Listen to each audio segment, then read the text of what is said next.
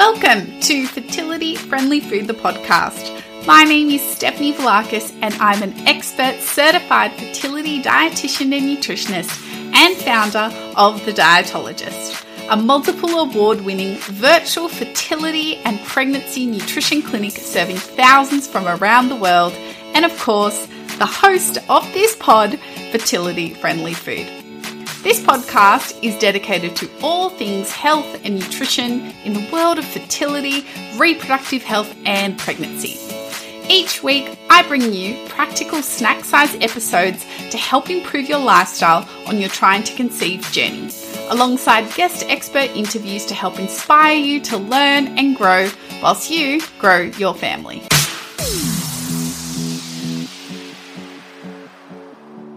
Welcome back to the podcast. Today's episode, I am answering a frequently asked question about undergoing fertility treatments like IVF and egg freezing. Do IVF medications cause weight gain? Let's unpack the science and some of my perspectives as a seasoned fertility dietitian. Just before we do though, let's answer a question from our community. If you would like to submit a listener question to the podcast, please take 30 seconds, fill in the question form that is always linked in the show notes for you. We absolutely love receiving your questions and answering them. This week, we have a question from a listener, and the question is it okay to have a day off and eat whatever you like when preparing for IVF? I'm currently 10 weeks out before starting injections. This is a great question, and I think what's important to remember is when it comes to fertility, we're talking about overall dietary pattern. We're not talking about doing 100% of the time, because we're not robots. We're humans, and humans get pregnant. And last I checked, robots don't get pregnant. So I think what is most important is that if you are eating a well-balanced diet full of fruits and vegetables and lean meats and grains and nuts and seeds and lots of healthy fats and seafood and all that stuff that we've talked about on the podcast, if you're doing that most of the time, if you go out and eat a burger and chips, once every few weeks, it is not going to have a significantly negative impact on your fertility.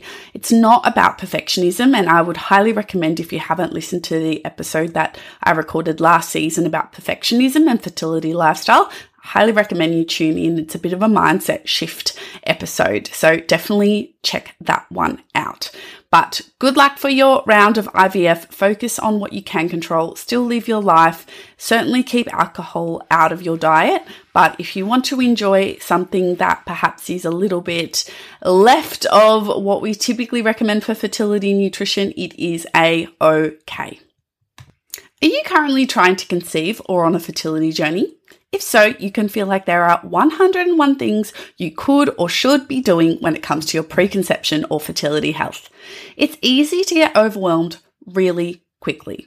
This is exactly why I created a preconception lifestyle checklist. One page for you and one page for your partner, categorized into supplements, diet, lifestyle, and environment, focusing on what we like to call the low-hanging fruit.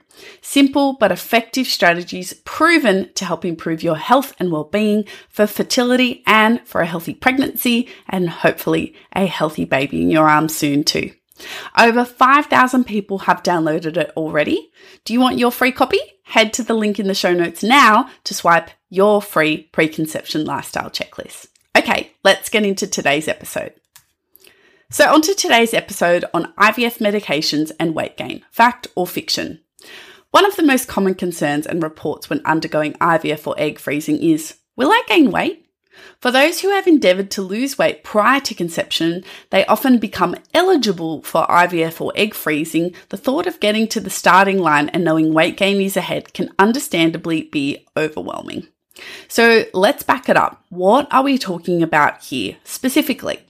The high doses of gonadotropin, typically delivered via an injection, is what helps tell your ovaries to stimulate the growth of more of your follicles, which will hopefully house some eggs for your fertility doctor to collect via ultrasound guidance using a needle to suck up the follicular fluid to hopefully find those eggs in about 10 to 14 days' time, sometimes longer or sometimes shorter. We're all individual after all.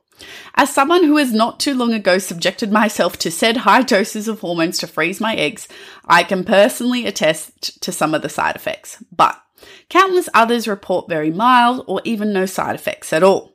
And that's the beauty of being a unique human, right?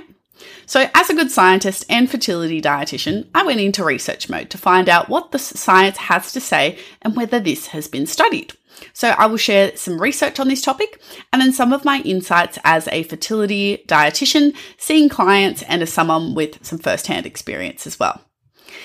Well, in 2021, a research article was published on this topic. It followed 358 women undergoing controlled ovarian stimulation protocols, and they looked at not only their body weight before and after stimulation, but they also looked at a questionnaire focusing on anxiety and binge eating too.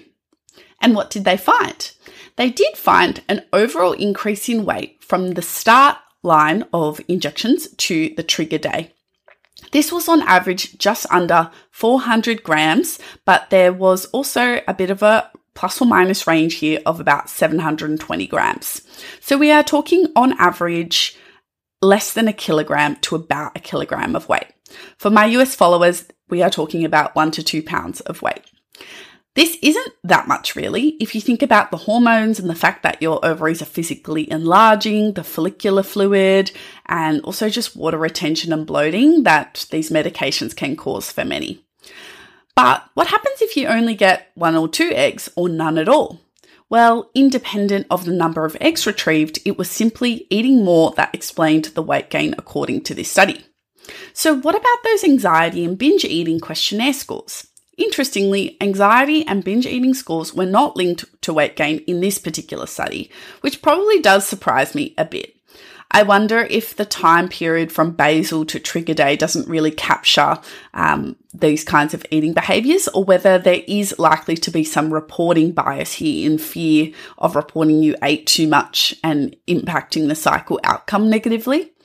So their conclusion was that weight gain that occurs during stimulation for IVF and egg freezing would be the result of edema, which is defined as swelling due to trapped fluid in the tissue, which is predicted to go down within a few days after the egg retrieval procedure. But honestly, for those who don't do fresh transfers, the incoming period that you have, within a couple of weeks after that egg collection makes you feel bloated all over again. So yeah, usually it's a few weeks of not feeling your absolute best. A case study of one woman who was reported to be in a larger body at the start of IVF, she underwent 3 cycles of IVF and she would temporarily gain 6 to 7 kilograms or about 13 to 15 pounds each time. So it's certainly not impossible to gain more than a kilo or 2 in a stimulation cycle. So if that's you, you're certainly not alone. Okay, that's pretty much the extent of what I could find on IVF medications and weight gain. So let me share with you what I see in clinic and my thoughts. So number 1, yes, the medications and the process of stimulation to your ovaries is going to cause fluid retention and swelling. That's to be expected in many cases and is the lion's share of the weight gain and should not be a cause for concern. For some, like me, the medications can also affect your gut function. You may become constipated or gassy, and this can indirectly contribute to a temporary weight gain thanks to more gastric contents. The next component is your eating habits changing during this time. Whether it's driven by a true increase in your physiological appetite thanks to the medications, or whether it's more emotionally driven is yet to be studied. My personal take is that this is usually mostly emotionally driven, with some lifestyle factors thrown in too. Let me paint the picture for you. You're waking up early to inject yourself before work, going to blood tests and scans to check on your eggs. You're constantly worrying and thinking about the outcome of your cycle. You may lose some sleep. You're feeling fatigued, both mentally and physically, so you can't do your usual exercise, or perhaps you're fearful that exercise will impact the cycle outcome.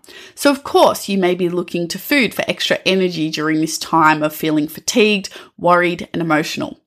Or perhaps you're experiencing a lot of anxiety, worry, or sadness about going through this process. You may not ever have imagined having to inject yourself with hormones to grow your family, but here you are. So you turn to food to soothe your emotions. There's nothing like chocolate chips or ice cream to feel better. or perhaps to treat yourself for all the needles and dates that you're having with the internal ultrasound wand wander. You reach for your favourite snack. It's not really all that uncommon, and it is pretty normal to turn to food even when you're not hungry to get through. This increase in food intake may explain any residual weight that does not come off shortly after egg retrieval. Another situation is, of course, OHSS, or ovarian hyperstimulation syndrome. This is when the body is a bit of an overachiever and the ovaries overrespond to the hormones, causing the ovaries to swell and cause significant pain, nausea, extreme bloating and fluid retention, and thus some weight gain as a result. This typically occurs after egg retrieval and is something you should see your doctor about, as some severe cases may require hospitalisation. In summary, IVF medications do cause a small amount of temporary weight gain, which is typically fluid and swelling due to the response of the ovaries to excess hormones. In some cases, this may be compounded by other factors like emotional comfort or non-hungry eating to cope with the distress of the fertility treatment process, OHSS, and a temporary impact on the gut. A fertility dietitian can help prepare you for your egg retrieval, but we can't really mitigate the fluid increases that are occurring. But if you resonated with that emotional eating piece, then this is something we can proactively work on well before IVF, as there are countless benefits to doing so besides mitigating some unwanted weight gain during IVF, including role modeling positive food and lifestyle behaviors to your future child and helping you break free from the hold that food is having on you. If you need help with this, we'd love to hear from you. There's always a link down below in the show notes for you to click through and leave us an inquiry to work with us here at The Dietologist. Hey, are you currently trying to conceive or on a fertility journey? If so, you can feel like there are 101 things you could or should be doing when it comes to your preconception or fertility health. It's easy to get overwhelmed really quickly. This is exactly why I created a preconception lifestyle checklist. One page for you and one page for your partner, categorized into supplements, diet, lifestyle, and environment, focusing on the low-hanging fruit, simple but effective strategies proven to improve your health and well-being for fertility and for a healthy pregnancy. Over 5,000 future parents have downloaded it already. Do you want your free copy? Head to the link in the show notes now to swipe your free checklist. Thanks so much for tuning into this episode. Don't forget to subscribe or follow on your favorite podcast streaming platform, whatever you're listening to right now. Hit that follow button for me, please. And don't forget to leave us a 5-star rating and review on Apple Podcasts and Spotify. It makes such a difference to our podcast reaching more people. And don't forget to share it directly with someone who you think would find it useful too. Until the next episode, everyone. Bye.